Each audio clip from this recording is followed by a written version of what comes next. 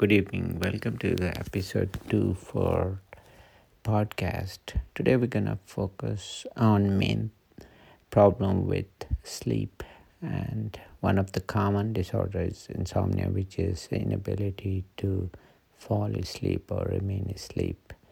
So some important research is out this week, and especially dealing with irregular sleep patterns, which are most people are not afraid to share, but they don't know the problem that can lead to, which is, for example, over weekend they would change their sleep habits and be up all night, and then they think Monday they'll be able to go back to normal routine. Now that is called social jet lagging, and that's a common problem which I see in a lot of my patients as well as fellows, as well as friends, family.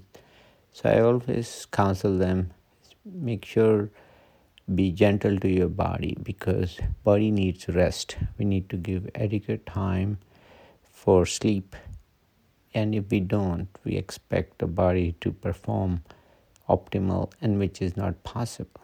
So the problem here is that body has clock, and which we call circadian rhythm, which basically regulates 24 plus hours, and it can regulate itself. And a lot of hormones, especially growth hormone, cortisol hormone, and other important hormones are regulated by timing day and night in the body.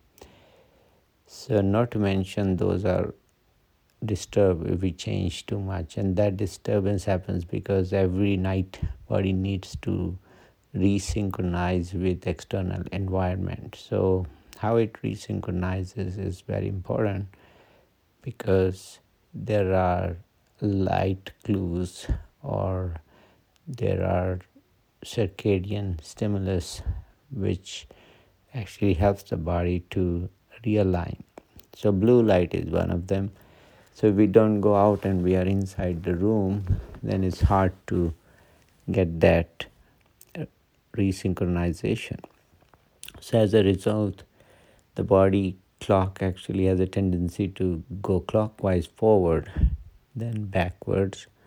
So if we drift by 15-20 minutes or more every day, then the internal clock keeps drifting, and then we have a problem to go backwards, because body is not able to go backwards as efficiently as going forward, which means clockwise fashion. So that's very important to understand.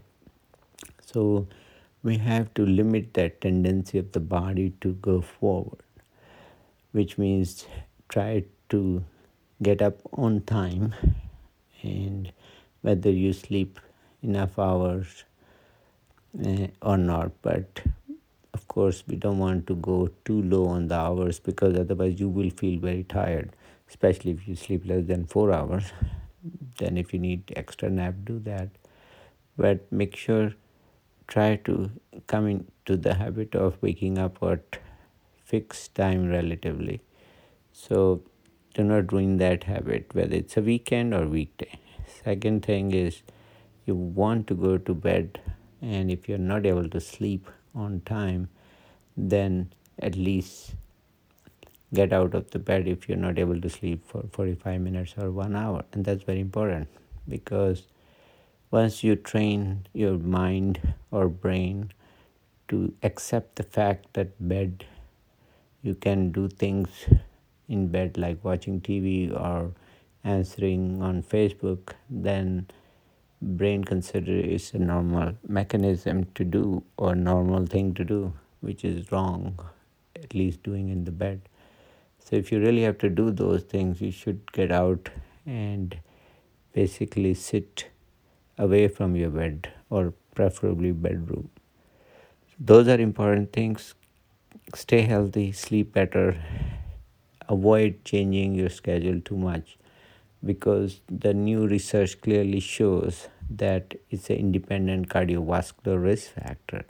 which means the irregular sleep leads to cardiac mortality, and that's been studied all multiple races, especially Afro Americans were more prone.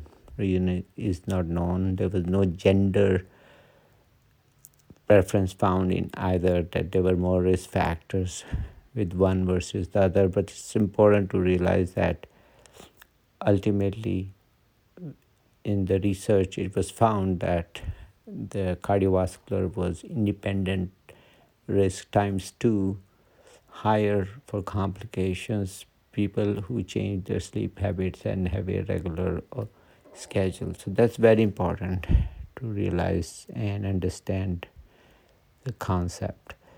So stay healthy, eat better, and sleep better. Keep watching our show. This is Dr. Mobi with Lifestyle.